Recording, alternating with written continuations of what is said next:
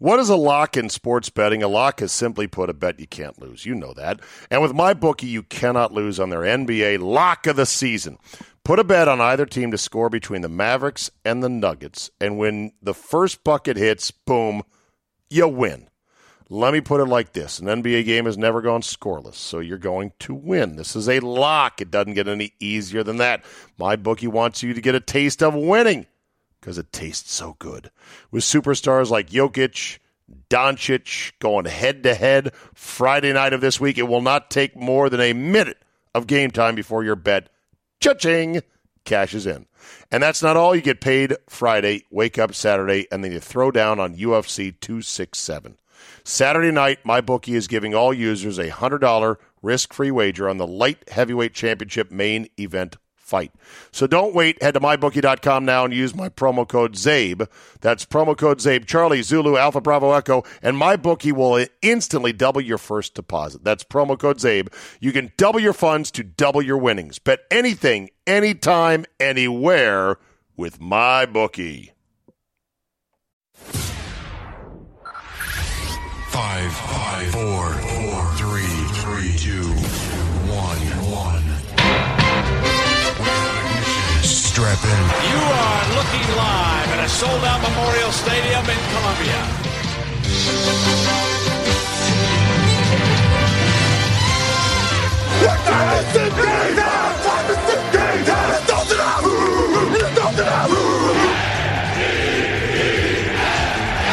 And every single swinging guy starts with teams. Let's hit it rolling now. Let's earn this thing today. This is NFL, which stands for not for long when you make the calls. I'll be selling groceries.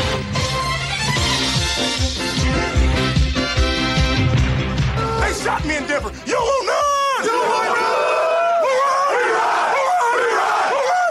That's 1, 2, 3! 1, 2, 3! That's right!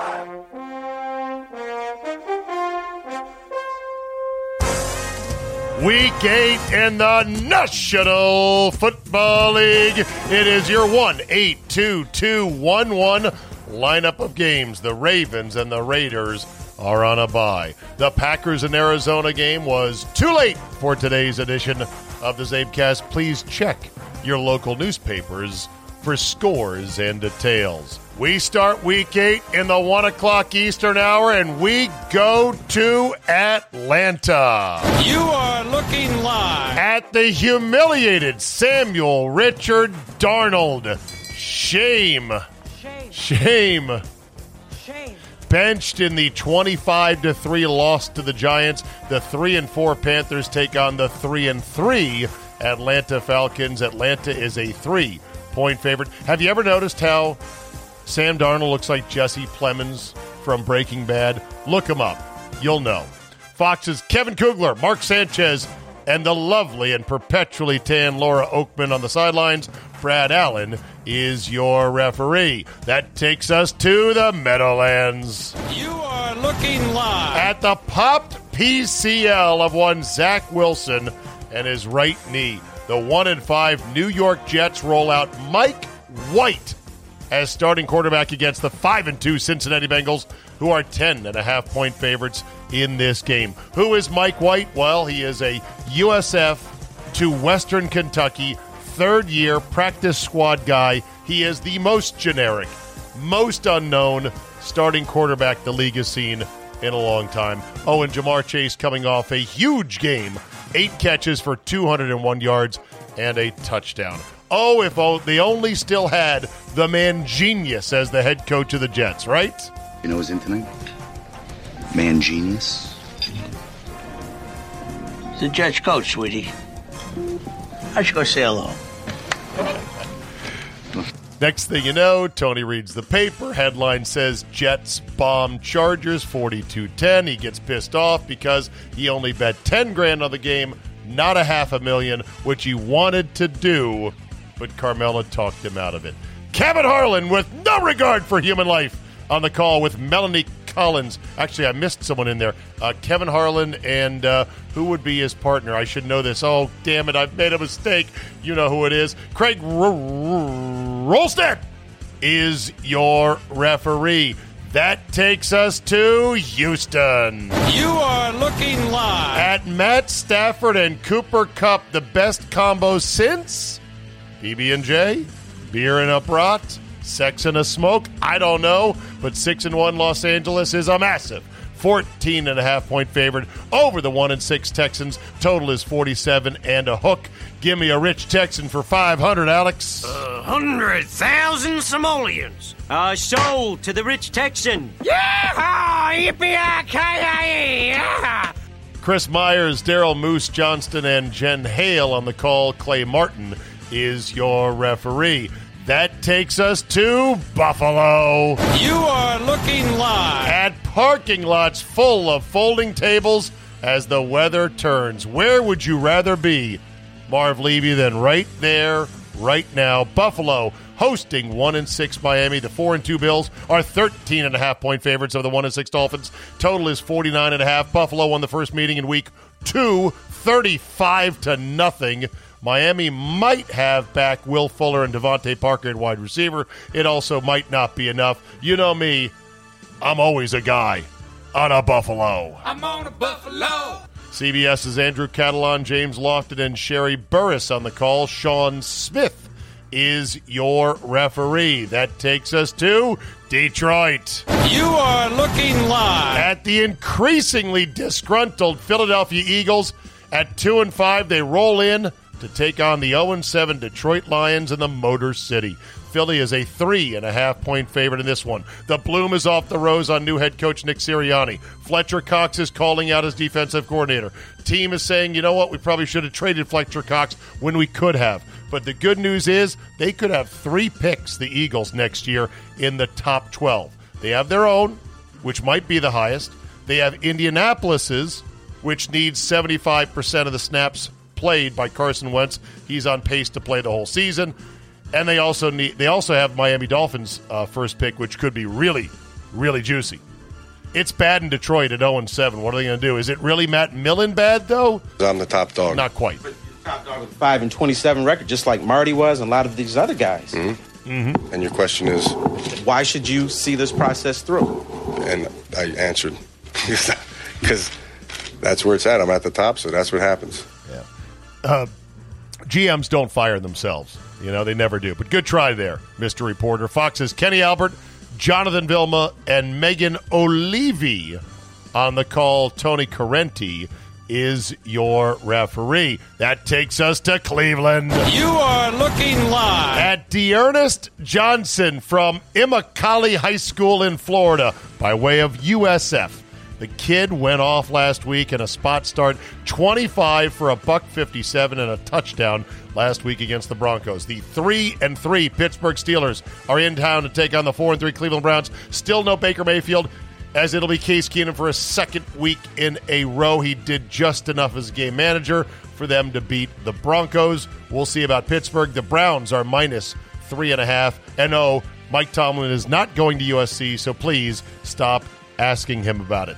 CBS sends their best, Jimmy Nantz, Tony Romo, and the Wolf to call the game. Sean Hockley is your referee. That takes us to Chicago. You are looking live At the smoldering wreckage of Justin Fields' 5-turnover game last week against the Buccaneers. 3 picks, 2 fumbles. Hey, how is the game moving to you right now, Justin? He said after his first preseason game, the game actually felt kind of slow to me. He meant it as a compliment to the Bears' defense he was seeing in practice. But guess what? Practice ain't the real thing, and guess what? There's other good defenses out there. I'm sure he regrets saying that because the game did not look too slow to him. It looked like it had him in a blender last week. 2-4 San Francisco. The Niners are 4-point favorites at the 3-4 Chicago Bears. Your total is a low 39.5. Trey Lance still not going to be available to play in this game, nursing a knee injury in the Arizona game where he started. Kyle Shanahan said that Trey Lance was, quote, ready to take off just before he got that knee injury, so look for him to get some time as soon as he's ready to go. Fox's Adam Amin, Greg Olson, and Pam Oliver on the call. Land Clark is your referee. That takes us to Indianapolis. You are looking live At the pivotal game in the AFC South. If Tennessee can win it, it is pretty much Katie bar the door. They've already beaten Indianapolis once. They get a second crack at it here in week number 8. 5-2 Tennessee against 3-4 Indy. The Colts are a slim 1-point favorite. King Henry versus JT23. Great running back matchup. Frank Reich versus Mike Vrabel, two of my favorite under-the-radar coaches, if that's even possible. And the Titans and the Colts are good eating when it comes to the AFC South. The rest of the division is pretty much garbage. Who likes Blue Horseshoe? Anacott Steel, that's who. You tell a man Blue Horseshoe loves Anacott Steel. Oh, wait, it's the other way around. You get the point. CBS's Spiriditas and Jay Feely on the call. Carl Cheffers is your referee.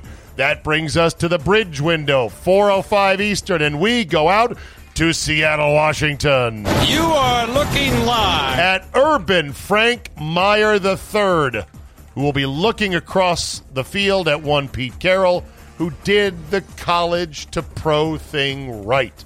He's had success in the pros. Can Urban Meyer get it going himself? We'll see. The Jaguars are 1-5 coming off a bye, and they are 3-point dogs to the Geno Smith-led 2-5 Seahawks. Geno Smith has only cracked 200 yards passing once now in 3 games. It's been a rough go up there. CBS's Greg Gumbel, Adam Archuleta, and A.J. Ross on the call.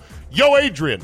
Adrian Hill is your referee. That takes us to Los Angeles. You are looking live at the humbled but rested Charger team that is facing a red-hot New England Patriot group. The 3-4 Patriots coming off a 50-burger last week. They are 5-point dogs to the 4-2 Chargers, who are coming off a bye. Are Mac Jones and Justin Herbert the new stars of this league in the so-called TV show about quarterbacks known as the NFL? Heck, I'm old enough to remember when it was supposed to be Jameis Winston and Marcus Mariota. Things change quickly, don't they? Ian Eagle for CBS, Charles Davis, Evan Washburn on the call. Ron Torbert is your referee. That takes us to the primetime afternoon window that will conflict with trick-or-treating in the East, the 4:25 window, and we go to New Orleans. You are looking live at Robert James Gronkowski, due back from rib and lung injuries. The 6-1 Tampa Bay Buccaneers are 5.5-point favorites at the 4-2 New Orleans Saints. Forget keeping up with the Kardashians.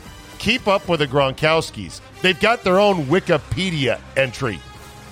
Definition: a family of American sports people, starting with the great Ignatius Gronkowski, who born in 1897, died in 1981, cyclist and great-grandfather of the following: Dan Gronkowski, former tight end; Chris Gronkowski, former fullback; Glenn Gronkowski, former fullback; Rob Gronkowski, the most famous of them, along with Henning Gronkowski, who was a German actor, and Stanislaw Gronkowski, a Polish actor. Meet the Flying Gronkowskis.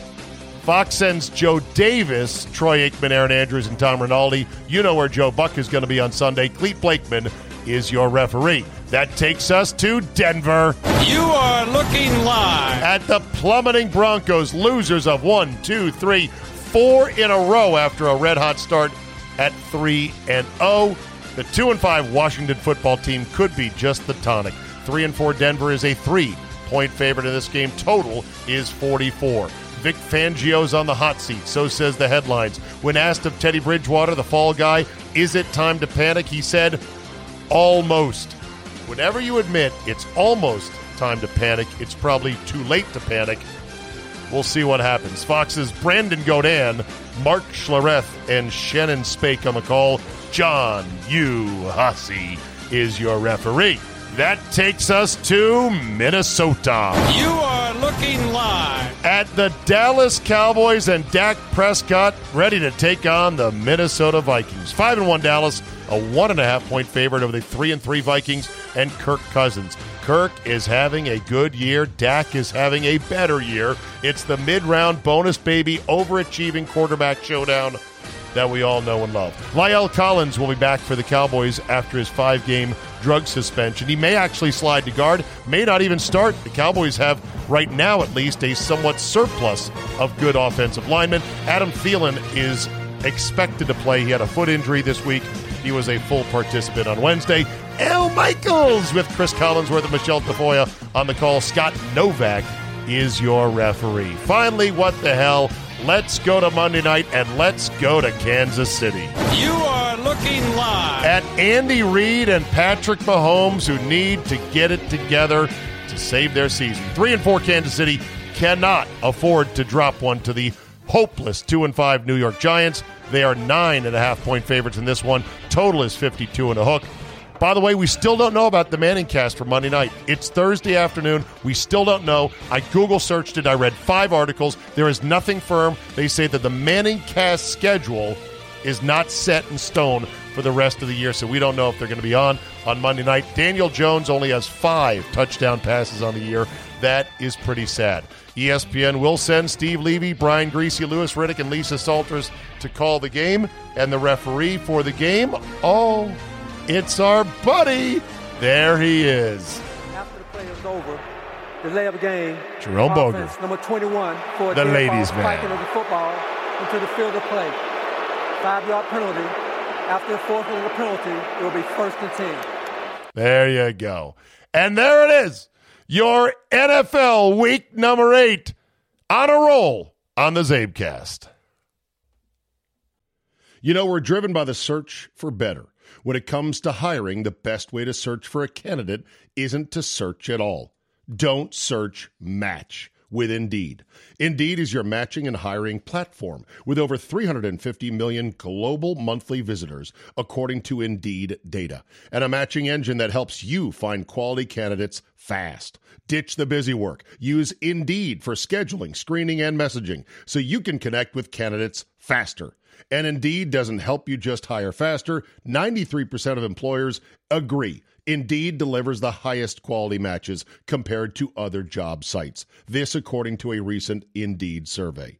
Listeners of this show will get a $75 sponsored job credit to get your jobs more visibility at Indeed.com/Zabe. Just go to Indeed.com/Zabe right now and support the show by saying you heard about it right here on this podcast.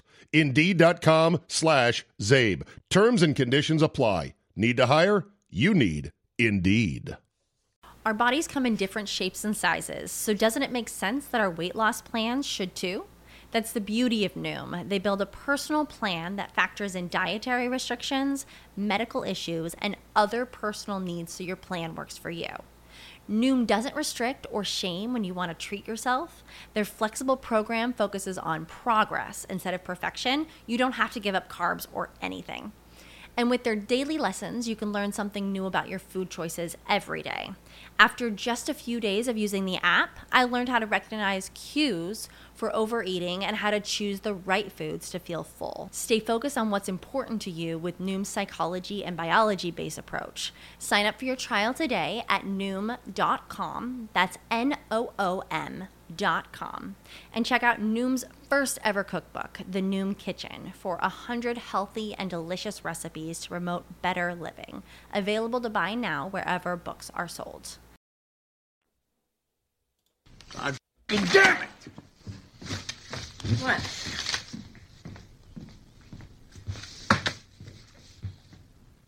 That's good, right? No. I only bet 10. But you won. What did I say? Huh? What did I tell you? It's a sure thing. You talk about this crap like it's science, Tony. I lost a lot of fucking money. You didn't lose. We could have turned your bullshit into a fucking $1 million. My bullshit? That spec house was my investment. For my future. Here we go. Jenny Sack had to move in with her fucking daughter, Tony. Again with Jenny Sack, huh? John provided. She's a fucking hysteric. You ever think I might know what I'm doing? Oh, I love that bite so much. From The Sopranos, Mr. X. Did you ever think that I might know what I'm doing? That one hit a little too close to home. Yeah, really. Didn't it, though? He was all pissed off. I played the bite, and you were looking live of him meeting Mangini, the man genius, at the restaurant at Vesuvio. And so I guess he thought, I got a good lead. The Jets are going to win, and they ended up winning and covering it.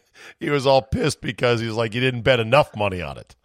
Yes. Oh. This is because we don't have the language going, but we have a lot of similarities. Really? Okay. Well, you know what she does is on Sunday nights late, she knows it's a karma and a jinx. She never asks me, don't ask me about my business, but she'll say, so does everyone love you today or hate you today? Right, exactly. And it can vary for sure. So before we get into the week in the NFL and review last week and our picks and everything else, let's get some baseball in here, Mr. X. You How about being that a Red crazy Sox Packer fan. game last night? Yeah, boy, that was crazy. Yeah, so crazy. Yeah, that call, right. I would have done the other thing. I would have gone for it when they didn't. But analytics. What are you going to do? Okay, World Series. What do you got? 1-1 so far. What's your big thoughts on the World Series so far? I got to tell you, before I cannot think. Yes, I can. The last time I was this disinterested in the World Series was the White Sox Astros in What? This is a boring freaking matchup to end all. Yes. I mean, before it starts, okay, let's put it this way. The Braves had the 12th best record in baseball this year. The Mariners and the Blue Jays won more games than the Braves did this year. Okay? Well, but that's how baseball works. Not this bad. I can't remember number 12 ever making the playoffs, much less the World Series. It's just, now granted, okay, you play, you are what you are, you're in the series, good for them. But they're not there's nothing fun, attractive, sexy to watch on either of these teams. Of course, the Astros being so hateable and the Braves and that damn tomahawk chop. I mean, oh my God, it's not a matchup that I only care because, well, it's what I do, but it's a tough one. There's no starting pitching on either team. This bullpen day stuff might be the way to play it. But it is not attractive. You don't say, who's pitching tonight? Oh, cool, it's a bullpen game. Let's go watch. Yeah. There's no Randy Johnson. There's no Pedro. It's just not a good match. Could they mandate it be like the old days where you name a starter and you make them go 6 innings at least? No, of course not. If you get shelled, you get hit. I mean, they're doing what they're doing. But, I mean, hey, the only thing worse than starting a mediocre person is starting him and keeping him in. I mean, that doesn't help. I hear you on that front. I'm wondering what rule changes, what roster limit changes could you implement if you wanted to move against the bastardization of the so-called bullpen game? Well, I don't think you have to, and I would say this. No, not have to. What could you do? I don't think you should want to. Okay, let me try a third time. Okay. What could you do? I'm saying if you are committed to it, even if it's a bad Rob Manfred idea, of which he seemingly has a giant top hat full of bad ideas, what would you do to move against it? Fewer relievers so you couldn't afford to do it? That's just, this year we now have these teams during here with 13 and even 14 pitchers. They used to carry 10 or 11, and they're still throwing outfielders in the 8th inning. So why are we going to go less? We're going to have more of that? I don't know. How about fewer pitchers on the roster? Expand the strike zone and do something else to get guys swinging at pitches. Yeah, we're going to go Jerry Maguire. Fewer pitchers, less money. Fewer fans. Let's go. More personal service. Hey, it's an idea. All right, hold on. There's still no substitute for having a stud pitcher. So these teams that are doing it out of necessity, not because they want to, because they have to. That's why I don't think you have to regulate it. I mean, you still want Max Scherzer going 8. You don't want, Larry Cohen, Curly, and Mo going an inning each. All right, here's what I would do. I would lower the mound an inch. Okay. I would make synthetic bats that replicate the dynamics of a wooden bat, but they're synthetic. and I would make them so they are 10% lighter and have 1/16 of an inch more circumference, so it's easier to hit the ball. Yeah, I don't think so. Okay. I don't know. I'm just spitballing here. Like, well, it's not the fences. You want guys swinging at the fucking ball and hitting it, and you want balls in play. That's baseball. Yeah. At least Houston finally got rid of that hill and the pole. Oh my God, that was the dumbest thing ever. And they're like, "Yes, it's like old time baseball where we had obstacles out there. Let's park a Buick 56 out there." Yes. Somebody at a boardroom thought it was a good idea. Well, I got to say this, ladies and gentlemen, having known Mr. X for well over 20 years now, and knowing when he yearned for the days his beloved Red Sox would be in the World Series, the fact that they have won it in 2004, 2007, 2013, and 2018, that now in their fifth dance in this cycle, 4-0, by the way, never having to taste the bitter tears of a World Series loss, Mr. X is bored with the World Series. My. Well, I mean, I'm still watching. I'm still trying to find the angles. I'm still playing it, but it's you, sir, are spoiled. You, sir, are spoiled. It's official. Yeah, maybe. All right. We deserved it after 86 years. All right. You listened to the Lambeau recap and had some thoughts on the good old days at RFK. Yeah, I wish I could make that. Hearing that talk. I mean, you know, I think, I don't know if I told you before. I mean, I grew up with season tickets at RFK. And I swear to God, we had the two worst seats of those 56,000 seats in that house. But you know what? We loved them. They were in that house, and everybody wanted them. And what an experience it always was. I mean, we sat in the end zone portable bleachers to the side of the goalpost. I had seats 15 and 16 in a 30-person row. I'm 18, 19 years old, and I couldn't fit in that seat. Today, oh, my God, I'd need 3 of them. It was so crammed and so much fun. You would rest your beer on the guy's knee behind you because it was beside you, and you couldn't fit in there. And like I said, you know, if you wanted to get up and go to the bathroom, 14 people had to stand up and get the hell out of the way. And then there was porta potties under the bleachers to go in. It was absolutely ridiculous, and damn, was it fun. And it reminded me of the guy that you had, I guess it was the Felt Father, talking about the nice attitude of the people. Mm-hmm. Everybody in that end zone was, you know, friends with each other. Now everybody's like getting their phones out and recording the fight, and you know, it's horrible. I know. It's ridiculous. And when he was recapping Lambeau, it made me think of RFK in the 70s and the 80s, and everybody having a great time. And you know, if you were at a youth soccer game and somebody said, "What's the score?" You know, they'd say Redskins up 17-13. Now you say, "What's the score?" They say, "Of what?" Oh yeah, that's a good point. Well, the other thing too is that, you know, the old days when the game was on, when the game was being played, everyone was in their seats because there was nothing else to do. You go out to the concrete, couldn't get out. Right. I mean, it was hard to get out, number one. But number two, there was nothing to do inside or, you know, in the concrete concourses. Yes, you could get a beer. You could get some basic concessions. But it was not climate controlled. It was not nice. And I don't even know if there was TVs back in the day. No. I used to have a little 1-inch Sony Walkman so you could see a replay. Yeah, maybe that. So you made sure to stay there. By the way, you can get from archerseating.com a genuine salvaged RFK Stadium single orange seat. $397 to see if you can fit your fat middle-aged ass into it. You say no. No, not the ones that we had. I mean, those were the good seats. Yeah. We didn't have those. Yeah. Okay. Deshaun Watson. Well, I had to, and I know you know this.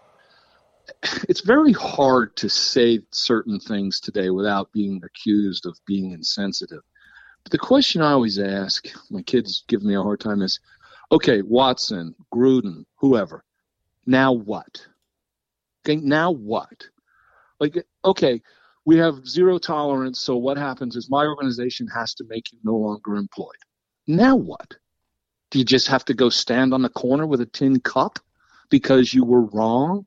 I'm not trying to make light of the things these guys said and did, but what does Gruden do next? Can you work at Walmart? No, because you said an insensitive remark. What is he supposed to do? Right. I don't get. So what happens? He's been unpersoned. He has been canceled. So, he is a person of vile repute for having said what he said. So what happens is I have to let somebody go because I have morals and do the right thing, and you have to hire him because you are all about fairness and second chances. I just don't get that. Going from my team to your team, in Watson's case, wherever he lands is going to be an improvement from Houston. So I have struggle with okay, Gruden, you're in trouble. What's next? Maybe you don't get to be a That's coach, a larger societal question. The larger society, that's a larger societal question, but the more specific question is, hey, Goodell, could you make up your mind on this guy so that teams can have clarity on what they're willing to give up in a trade to get him? So at least he can fucking play for somebody. Here was, and I'm not sure how good this audio is, but this was Goodell's answer when asked at the owners' meetings, well, what's the deal with him? Yeah, Dan, the first thing is there obviously are other, I'll call it legal approaches that are being made either through civil cases. Obviously, the police have been investigating also. We don't have all the access to that information at this point in time, and we pride ourselves on not interfering in that, being cooperative as we can to make sure we get all the facts. But I think that process is still ongoing. And until that process is ongoing and we have enough data and enough information to be able to make a determination of whether we should go with the commissioner exam. Yeah, that's such bullshit. It's like when they want to jump in ahead of the legal process, they do.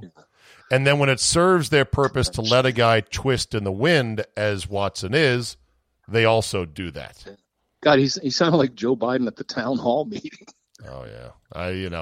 Goodell gets me triggered. I can't stand him so much. He's good at what he does, which is to be a human arrow pillow for the media, for the owners. He stands up there to be shithead number one, so the other 32 shitheads, or 31 because the Packers don't have an owner, don't have to face the same kind of heat.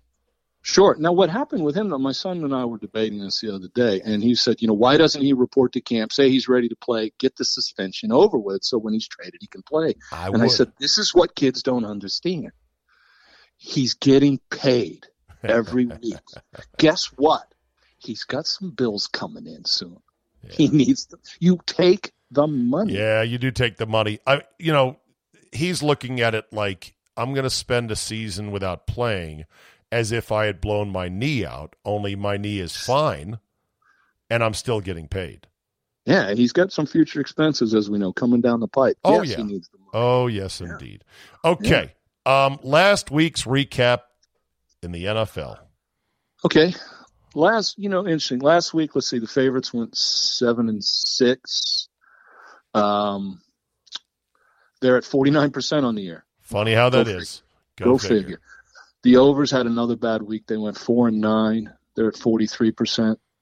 Home teams 6-7. They're at 47% on the year. And the public had another good week. They went 3-1. Okay. They're actually hitting 48% on the year. Public is not getting beat bad like they were early in the year. Our picks, stunk. You missed yours. Mine stunk. 2 out of 3. Yeah. You got you missed 2 out of 3, and you missed your lock. Your locks are now 2-5 after the 2-0 start. Ouch. Your picks are 7-13. But as they say, there's one thing that's as good as knowing a guy who can pick winners. Knowing a guy who can pick losers. That's right. Hey, that's right. I'm on the fade train right now. Get on board. Although I think it's time to go the other way. It is. Okay. That's the way it works. I got my lock last week. I went 2-1. So my locks on your show are now 4-3, and the overalls are 12-9. There was a lot of laughter last week when I took the Giants +3. Yeah. Who's I laughing now? vote on that. I also had Miami with the 2.5 trap. They lost at the gun, but they covered. That was a tough one. So wait, you had Miami minus? Plus 2.5. Oh, plus 2.5. Well, they were getting killed, and then they rallied. They did, but they lost. They had it won, and then Atlanta hit the walk-off to win by 2, but they covered. And the Wolf plus 7.5 was a brutal loss. I mean, all that. We were on the right side.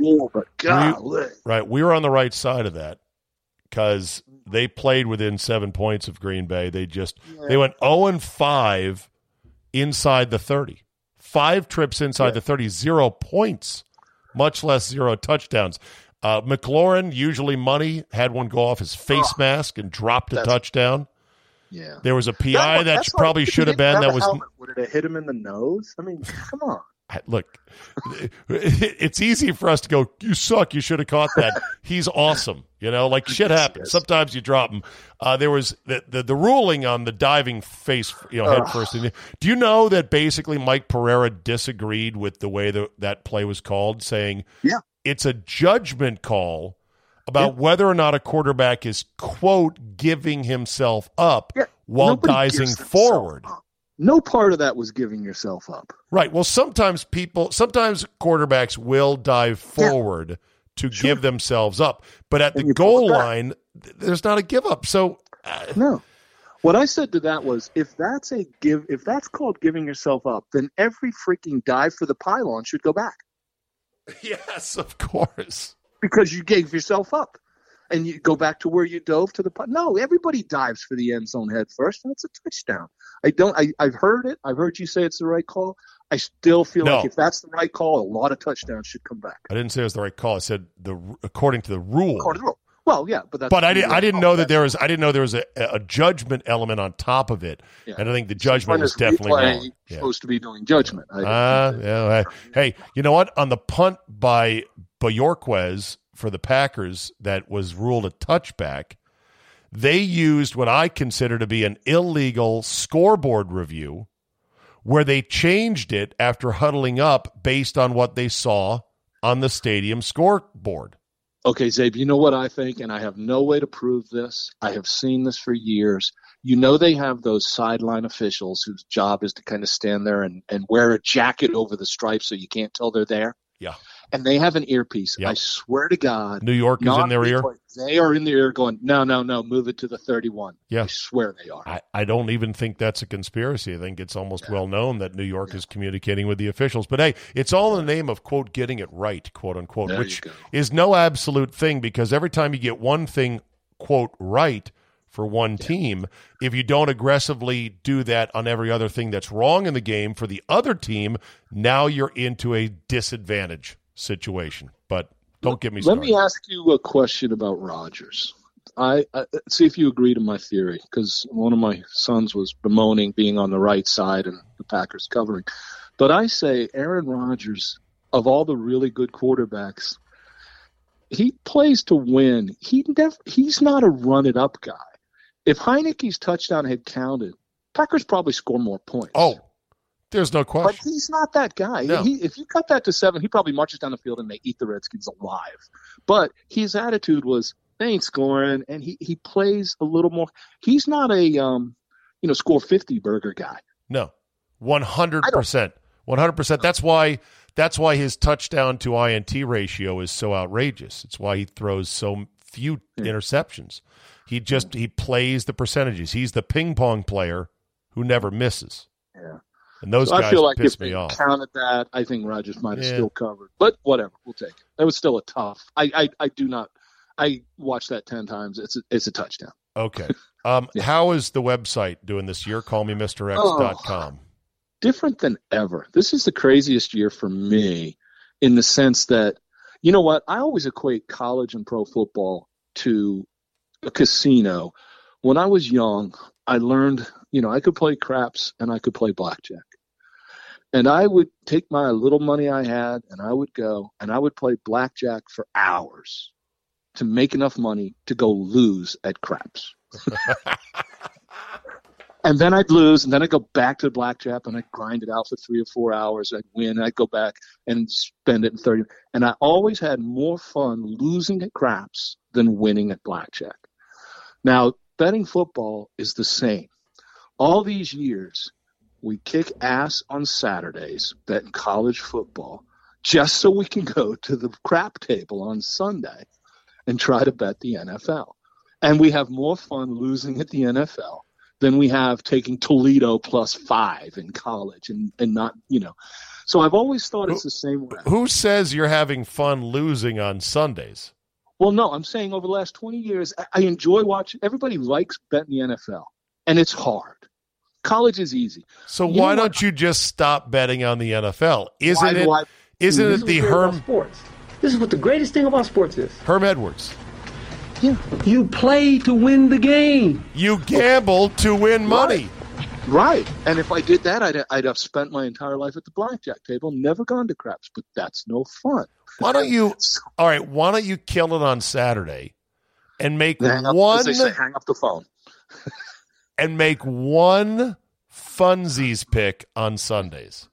Because it's kind of like, okay, because the return on Sundays is lower, it's still a return. We're still going to go. But here's the point. Over the years, Daniel and I, we usually crush Saturdays. Sundays, I'm happy if you finish a football NFL season 55, 56, 57%. But this year, oh my God, well, he still crushes college. I am hitting on the website, to answer your question, a long way to get there. I'm hitting like 34% on Saturdays. I cannot do it. And I'm hitting like 68 or 67, 68 on Sundays. It's backwards of every year of my life. I don't know. I can't get anything right in college. And I know when you get too hot and you're like, oh, look at that, I'm at 70, 75% in the NFL.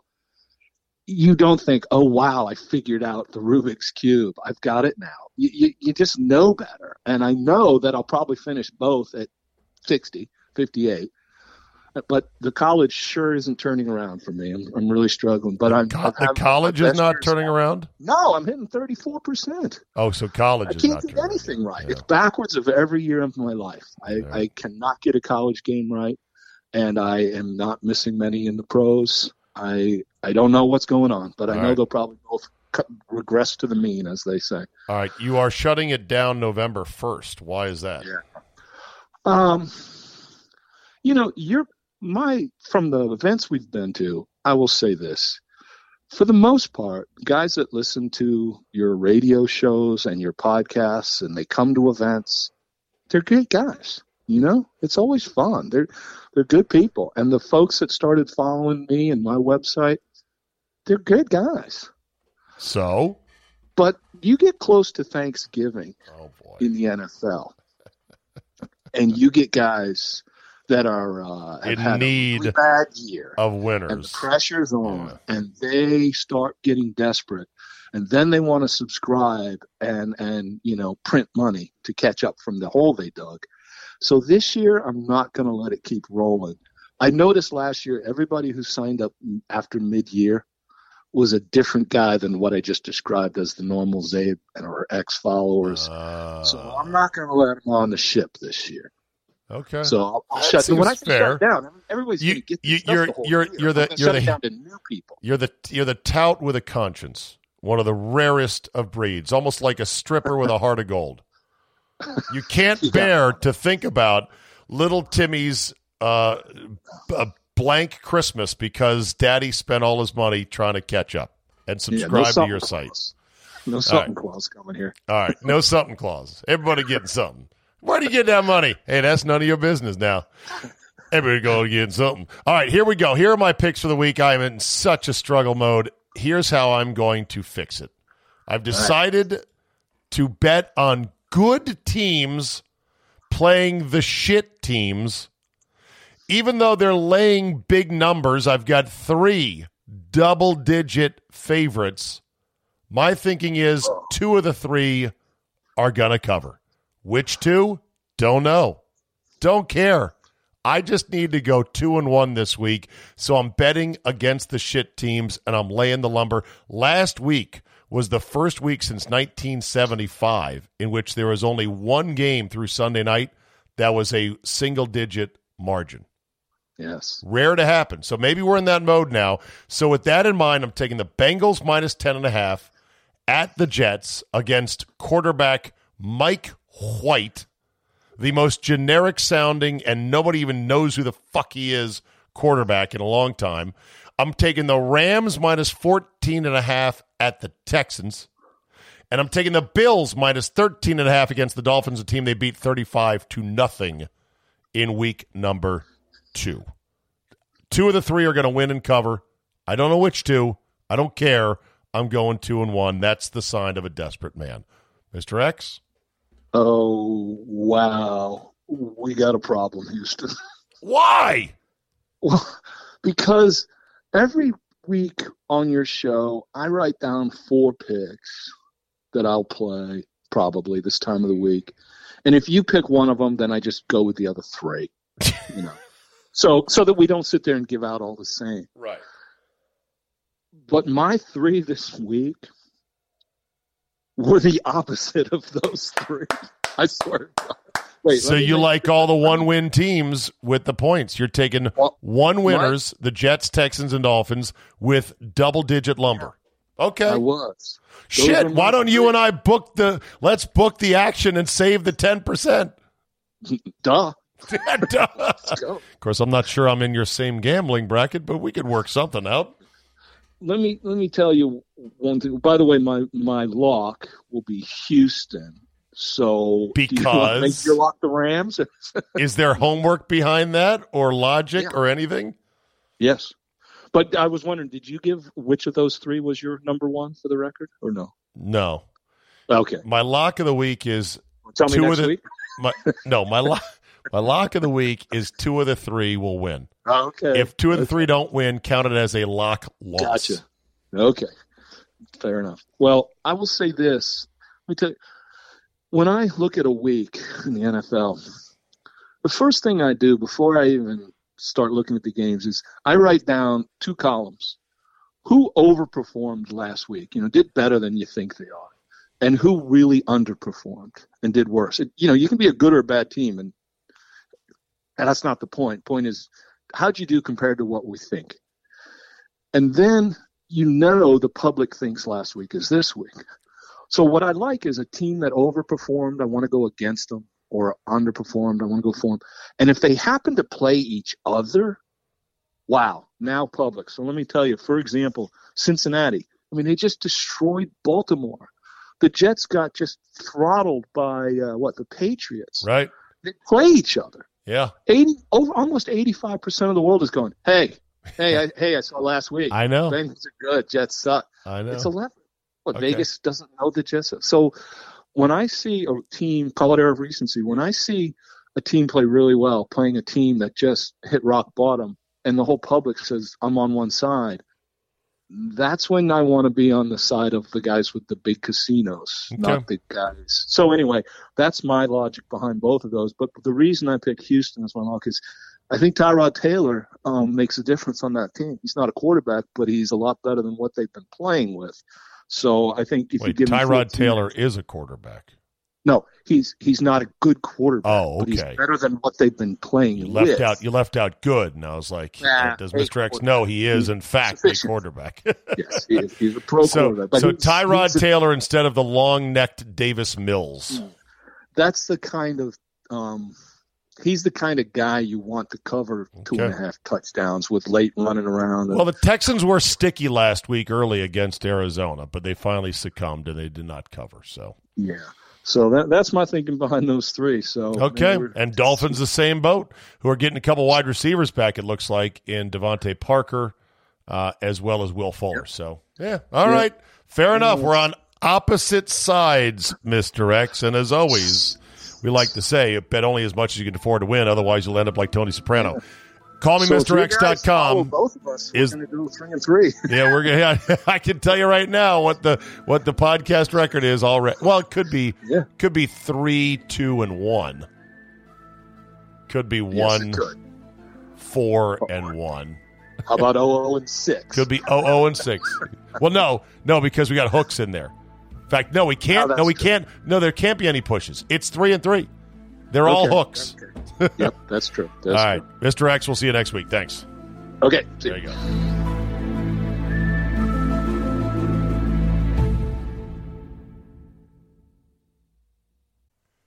What is a lock in sports betting? A lock is simply put a bet you can't lose. You know that. And with MyBookie, you cannot lose on their NBA lock of the season. Put a bet on either team to score between the Mavericks and the Nuggets. And when the first bucket hits, boom, you win. Let me put it like this. An NBA game has never gone scoreless, so you're going to win. This is a lock. It doesn't get any easier than that. MyBookie wants you to get a taste of winning because it tastes so good. With superstars like Jokic, Doncic going head-to-head Friday night of this week, it will not take more than a minute of game time before your bet, cha-ching, cashes in. And that's not all. You get paid Friday, wake up Saturday, and then you throw down on UFC 267. Saturday night, MyBookie is giving all users a $100 risk-free wager on the light heavyweight championship main event fight. So don't wait. Head to MyBookie.com now and use my promo code ZABE. That's promo code ZABE, Charlie, Zulu, Alpha, Bravo, Echo, and MyBookie will instantly double your first deposit. That's promo code ZABE. You can double your funds to double your winnings. Bet anything, anytime, anywhere with MyBookie. This is where the DJ talks. Don't say anything. Okay.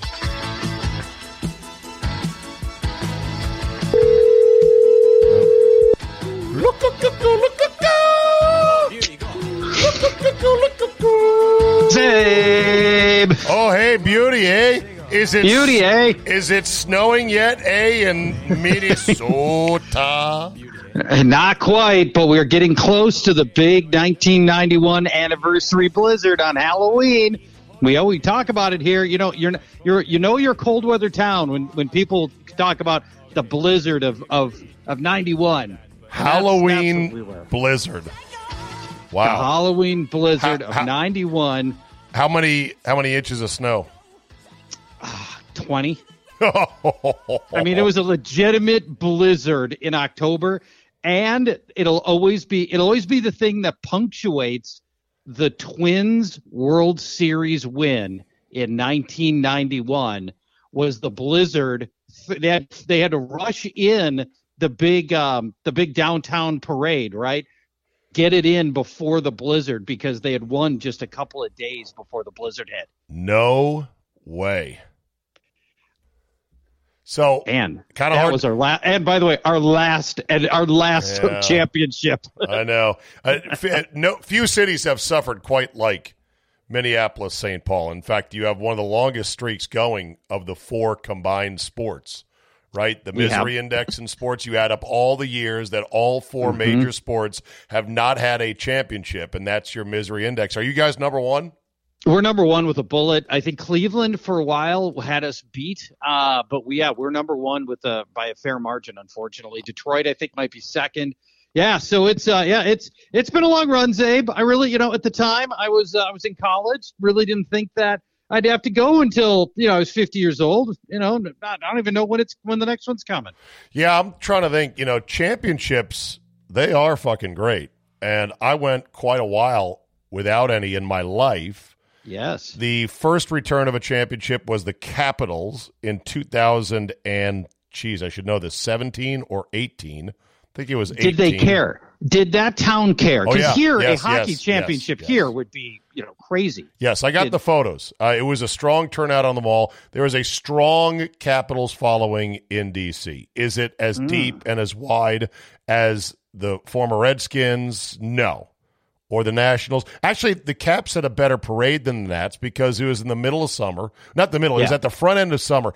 It was the most glorious June day, Charge. I'll never forget it. Just no humidity whatsoever. Sun-kissed, still as a night before Christmas. It was just beautiful. So 2018 was the first time back in a championship mode.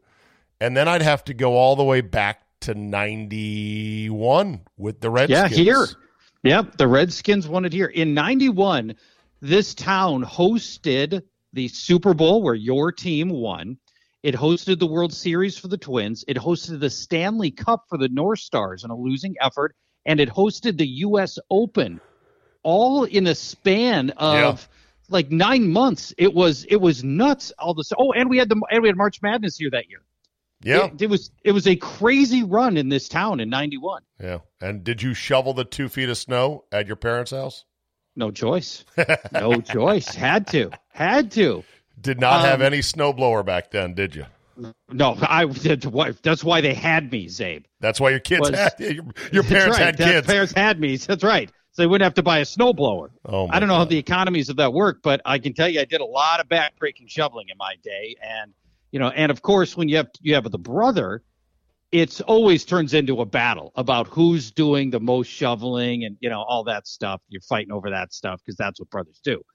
So, that's So 91. Just a couple of quick things on the 91 World Series, which is considered by many to be the best World Series in terms of drama of all time. The players in it were good, not great. Some were great. The Braves had Tom Glavine, John Smoltz. They would go on to Greg Maddux.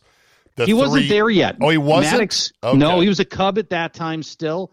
Kirby Puckett would be the most notable Twin. But the thing I will never forget about the 91 World Series, Abe, Jack Morris coming out for the 10th inning, a complete game.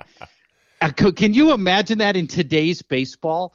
To have, in the 7th game of the World Series, to have your pitcher come out for a 10-inning complete game. It's the only time I've cried in sports. No is way. When we came back. Morris, hometown boy, makes good. Hometown boy. He was from Minneapolis? He was from St. Paul. Yep, he was. Justice. And he gets him out. Swinging. The great Jack Buck with the call. Into the 10th inning we go. Jack Morris still pitching. I have goosebumps right now. He gets his 8th strikeout. I got a chubby right now. Ozzie Smith. The Twins are going to win the World Series. The Twins have won it. It's a base hit. It's a 1-0 10-inning victory. Do you remember How about that? Remember who stomped on home plate? Dan Gladden stomped on home plate, baby. With his flowing locks behind him. Yes. Yep. And you never would have a pitcher pitch 10 innings, and the fact that when they came back from commercial break and they showed Jack on the mound, and just I think the fact that he was one of us from in town and the special season. I think he had a 20 wins regular season. It was just, that's the only time I've cried in sports right there. Yeah, good stuff. We'll never see 10 innings from one guy again. I don't know what can be done. I mean, game 1 of the World Series was forever. It didn't end until 12:15 East Coast time, which is an abomination. You're never going to grow the sport that way. Yeah. For comparison, I saw this stat. I'll look it up in a while ago. Hold on a second, Charge. Give me a little background. I'm going to find this stat for you real quick here. So go ahead. Another thought on the 91 series while I look this up. Well, the greatest call, maybe it's one of the greatest calls. You talked about Jack Buck. One of the greatest calls in baseball history was when Kirby Puckett launched the home run in Game 6 to force Game 7. And Jack Buck with the understated call, "We'll see you tomorrow night." Right, which was mirrored by Joe Buck in 2011 on a similar Game 6 home run call for the Cardinals, the team that he grew up on, and his dad, of course, grew up calling. And he said, I just saw this tonight in the pregame show for Game 2. He said he tried to pretty much mirror and echo the words of his father. And he's the only one who could do it, right? I mean, anyone else would be like, does it. yeah, you're stealing his act. Correct. But when it's your son, you get to do that. Here's the thing. So in 1980, the U.S. population was 230 million, and Game 1 of the World Series drew 42 million. Wow. Of that 230. That's crazy. So let's see. Do I dare try to do math while on the phone with you and possibly hang up by accident? Well, 270 divided by 40, right? Isn't that what you said? Yes. So let's see. Hold on. So 40. Hold on. 42. That was 15% of the population was watching. Okay. 15% of the population watching the World Series. In 2021, the The U.S. population is 330 million. And Game 1 of the World Series drew 11 million viewers. Womp, womp, That's womp. 3%. 3%. What a change. And nobody is stomping their feet, waving their arms, saying, we've got to stop this decline. What can we do? Nobody is saying, for fuck's sake, we cannot have games end after midnight on the East Coast. They just won't do it. Which is ridiculous. It's ridiculous. Way better off, I think, way better off to start your game sooner than it is to end your games later. Because if you love baseball and you're on the West Coast, you'll start happy hour at 4. It's it's a lot easier than asking people to stay on the East Coast to stay up until 1 a.m. to get to the end of a game. The other thing is that that there's just not enough balls in play. There's too much nibbling. There's too much swinging and missing, and there's too many relievers. So a game that may not be as long as you think, it might only be 3.5 hours. It'll feel longer than that because it just goes so slow in between everything. But pace of the game's a huge problem for sure. The other problem is, and this is where we'll swing to football here, and we are going to talk a touch of fantasy on this Football Friday, that the NFL product is so goddamn good, and it's conditioned people to expect greatness with just about every game. There was a stat about how last week was the first time since the merger in which there were 10 or more games on a Sunday, and none of them were a one-score game. Wow. How about them apples? Wow. How about that's them amazing. apples? Yeah. That is amazing. So you see a game like Game 1, it's 6-2 before you can blink, before you put the kids to bed, and you don't feel like investing time seeing if perhaps the Astros can claw and scratch their way back into it. There's not enough juice in there. NFL games are always taught full of action, and they live within the one-score range most of the time. And our Thursday, Sunday, and Monday night nationally televised games, no matter how they look going into them, they've all been great. They've all been thrillers that have come down to last possessions, no blowouts. They've all been close games. And that's just, I don't know if that's just luck or that's just where the game, where football is now, is it's just easy to come back or whatever. Right. But our nationally televised games have virtually all of them have been really, really good. All right, I got to check my stat because last weekend had a number of blowouts. 54-13 by the Patriots over the Jets. The Bears got eviscerated 38-3. I swear I saw this one, though. I swear I saw this stat somewhere. I'll find it. But the bottom line is most NFL games live within that margin of 7 points or thereabouts. So what the fuck was I looking at there on that? Okay. I don't know, but I believe you. I mean, I don't know why you wouldn't believe me. I was wrong. That's a good point. Let's get to some fantasy as we're required with our visit every week. No, you're right. No, you're wrong. That is not. Dolphins at Falcons was a 2-point game from Sunday. Falcons. Yeah. Yeah. Everything else Sunday. Everything else on Sunday was a one-sided affair. Yeah. There you go. Yeah. So you're close. I think maybe it was the reverse. Maybe it was the first time since the merger, only one game out of 10 or more was within one score. That ding, ding, ding, ding, ding, ding, ding. That's what that sounds right. All right. So fantasy news this week. What do we got? Well, we got a couple of different items here. First, Patrick Mahomes is probably the biggest talker this whole week, right? Like, what's happened to Mahomes, and has he gotten to the point where he's not an automatic? He's been the most automatic fantasy starter in fantasy football since he became a starter. It didn't matter who the opponent was. It didn't matter what the conditions were. It could be a blizzard. It could be a hurricane. It could be a tsunami. A plague of locusts. Wouldn't matter. You would start Patrick Mahomes.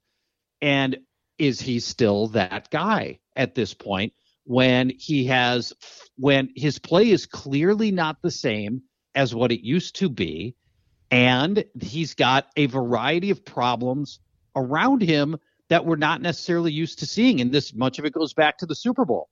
He was mortal in that Super Bowl game. in which he threw no touchdowns in that game. And here he is now, week 7 this year, no touchdowns in this game. What do you think about where Patrick Mahomes is right now? I think he is a dicey start right now. I think what's amazing is that he got drunk on his own accolades with the no-look passes and the backhanded flips and all this other shit. He has committed some of the worst turnovers in the last 3 weeks, and I think there's no question it's because he's thinking, I'm Patrick fucking Mahomes. Everyone loves me. I'll figure it out. This is how I play. Ball fucking security in this league. Reminds me of when Mike McCarthy got the job first in Green Bay, and he finally got the spine up to get in Favre's face and say, you need to stop throwing those fucking interceptions because I'll be fired if you don't. Because the previous regime, Mike Sherman, he didn't fucking care. And Favre didn't really care. It's like, YOLO, man, this is how I play. Gunslinger. And I give McCarthy credit for bending the trajectory on that. It made Favre a better player as he was getting kind of loose. I'm surprised Andy Reid let it get to this point, but, well, here we are. Here we are. And he's not exactly a turnover machine, but the interceptions are way. I mean, he's got a streak right now of 6 straight games with a pick. Mm-hmm. He had 6. Yeah, basically, he had 6. I'm counting him now. He had 6 interceptions last year. So, during the regular season. And here we are looking at a string of 6 straight games with picks. And I think a lot of it's, you're right. I think you're right on a lot of it with Mahomes. He's used to being able to do the impossible. And he's been able to hit that 1%, that pass that for everybody else is a 1% pass he was making regularly. Right. And when he can't do that, he's used to being able to do it. And when he tries it, it fails. Yeah. Now, he's still, from a fantasy standpoint, the touchdowns are still there. So he's scoring points. So from a pure fantasy standpoint, we're still starting him. But from a football standpoint, he's got the worst defense in football. His tackles, Orlando Brown and Mike Remmers, are terrible. And the only reason the Chiefs aren't 0-7 right now is because of Patrick Mahomes. That's pretty much it. And then Sunday night, who's on the big stage? At home. In the bird-killing aviary, beautiful home stadium of the Minnesota Vikings, Kirk Cousins and Mike Zimmer against the Dallas Cowboys Sunday night. Are you ready? Is the town ready? Will Kirk be ready for one of these games? And I don't know what his Sunday night record is, but his Monday night record was not very good at all in Washington. Is he ready? I think he's ready, Dave. Now, if the rest of the team's ready, I'm not sure, but I'll tell you what. I've never seen Kirk look so unflappable. It's almost like the whole offseason COVID thing, kerfuffle, has just hardened him in a way that he seems like nothing phases this guy. Whether it's the deficits, if it's the game-winning drives that he's had to put together, by the way, 4 game-winning drives already this year, or at least chances for game-winning drives. He's, the demeanor, the way he's holding himself and his play has never been better. And Dallas is obviously a much improved team, in part because their defense is much improved. And many people talking about Trayvon Diggs and all the interceptions.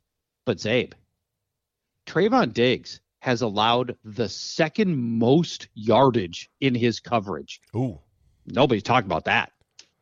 Yeah. By the way, Cousins is 4-2 actually on Sunday nights. Ooh. And this was an article dated from October of last year. Okay. So we might have to update that with a game or two. I don't have the ability to check last year's Sunday night schedule, but this was written 10/11/2020. Cousins is 4-2 on Sunday nights, which is pretty good. And that includes a 15/3 touchdowns to INT ratio on Sunday night. 73% completions. He's good on Sunday night. Monday night, much different. 0-9 on Monday Night Football. 0-6 in Washington. 0-3 in Minnesota. And his numbers are much worse. 64% versus 11/6. The biggest thing is that Cousins has a 7-31 record against teams with a winning record, at least as of last year. The winning record stat is thrown at Kirk all the time. All the time. And what I keep saying is wins aren't a quarterback stat. I mean, if that's the case, then let's take our Hall of Fame bound safety, Harrison Smith. He's got the same record. I mean, it's just it's a team game. It's a team game. Yeah, the safety versus quarterback. Yeah. It's come on. It's a look. Charge. Of course, the quarterback can affect the outcome more than the safety can, but it's still a team game, and you can't peg all these every loss on Kirk Cousins, especially last year when our defense was basically the worst in the league, and we're losing every game 35-28, and it's not on Kirk. I know. I'm not listening to that. I think quarterback record is a real stat. I just don't put a whole lot of weight into it, but I think it's useful to at least have in your back pocket as a reference. Because the really good quarterbacks, they'll lift their teams to wins. That's how the league is nowadays. But we'll see. Hopefully Kirk plays well and beats the Cowboys. That'd be nice. Oh, yeah, that would be very handy. By the way, I just pulled up Kirk's Sunday night stats. If you really care, I want to hear. If you don't, we can just move on. No, I want to hear them. Last year, a 1-point loss to Seattle on Sunday night. This was a game in which Dalvin Cook got forced out of the game. Alexander Mattison with the game on the line. Team goes for it on 4th and 1, fairly far into Seattle territory, and Alexander Mattison misses his hole, gets tackled for a loss. Prior to that, he had won the previous 2, including a Sunday night game in 2019 against Dallas, 28-24. He won the previous year on Sunday night against the Packers, 24-17 win against the Packers. He's won 2 of the last 3 on Sunday night. All right. Before we close out today, Dune was remade. The movie from 1983, I think. Yes. Which involved a giant sandworm. Sci-fi fanatics loved that the movie got remade, and now there's talk of a sequel to this new reboot. Yes. My question this morning to our movie expert, Matt Miller, is, why are they on that sand?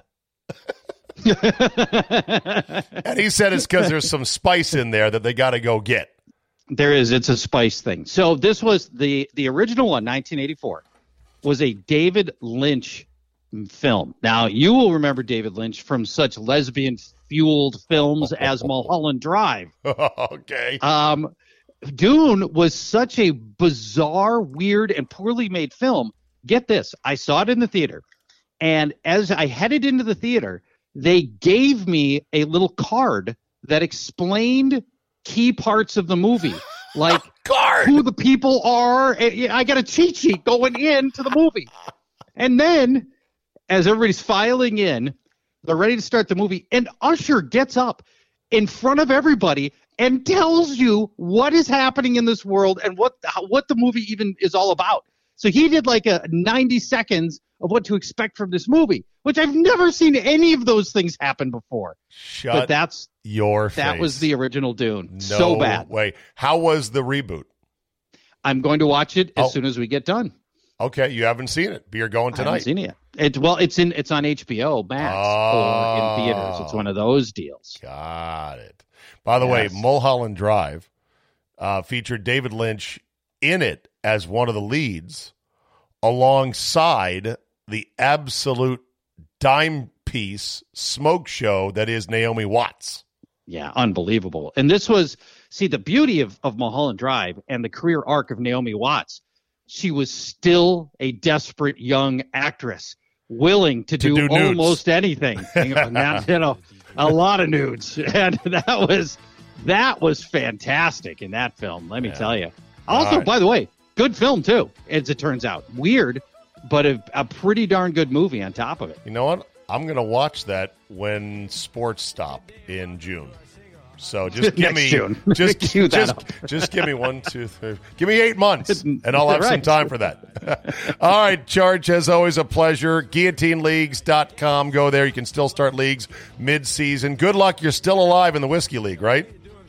Not only am I still alive, I got a very good chance of winning this thing. Yeah! Mark the tape. I have a good team, and I think I'm getting all of the whiskey. I want you to get all of the whiskey. All right, Charge, we'll talk to you. Thanks, bud. Bye-bye.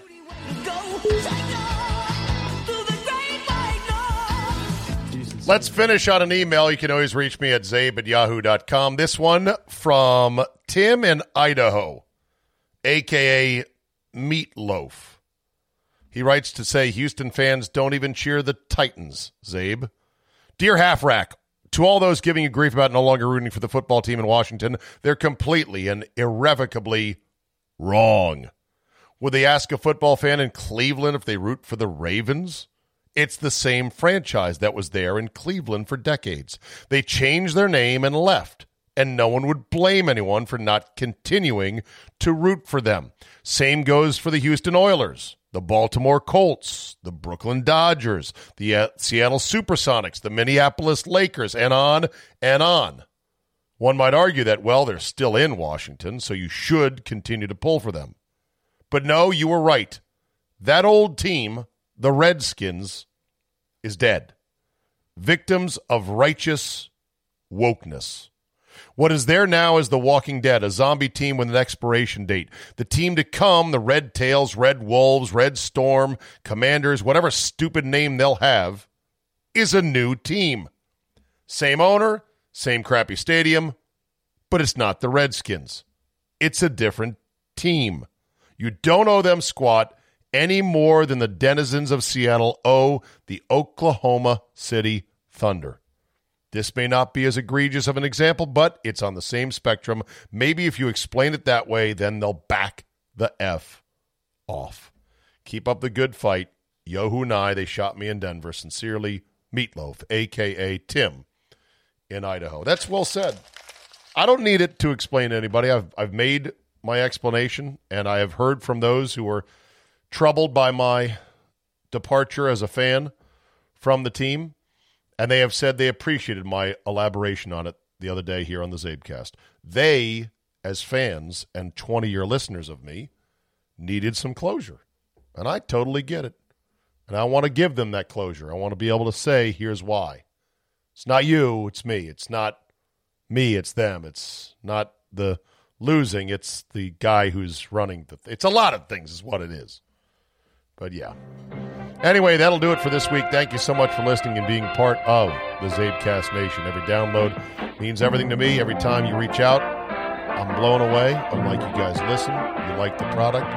If you could, spread the word. You don't have to. I'm not paying you to spread the word, but, somebody asked you know any good podcasts? Just drop a name for old El Baldo. Say, here's a guy you might like. Take a listen. Thanks for listening. Have a great football weekend, a safe and very fun Halloween with all your favorite candy, and we will see you next time.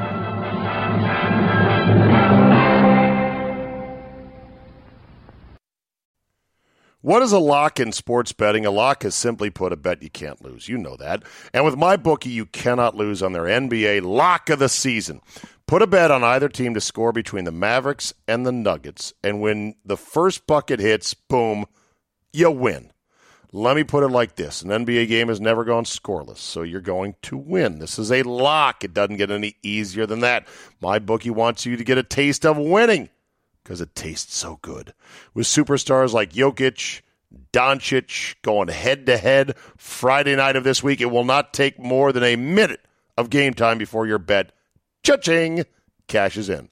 And that's not all. You get paid Friday, wake up Saturday, and then you throw down on UFC 267. Saturday night, MyBookie is giving all users a $100 risk-free wager on the light heavyweight championship main event fight. So don't wait. Head to MyBookie.com now and use my promo code ZABE. That's promo code ZABE, Charlie, Zulu, Alpha, Bravo, Echo, and MyBookie will instantly double your first deposit. That's promo code ZABE. You can double your funds to double your winnings. Bet anything, anytime, anywhere with MyBookie.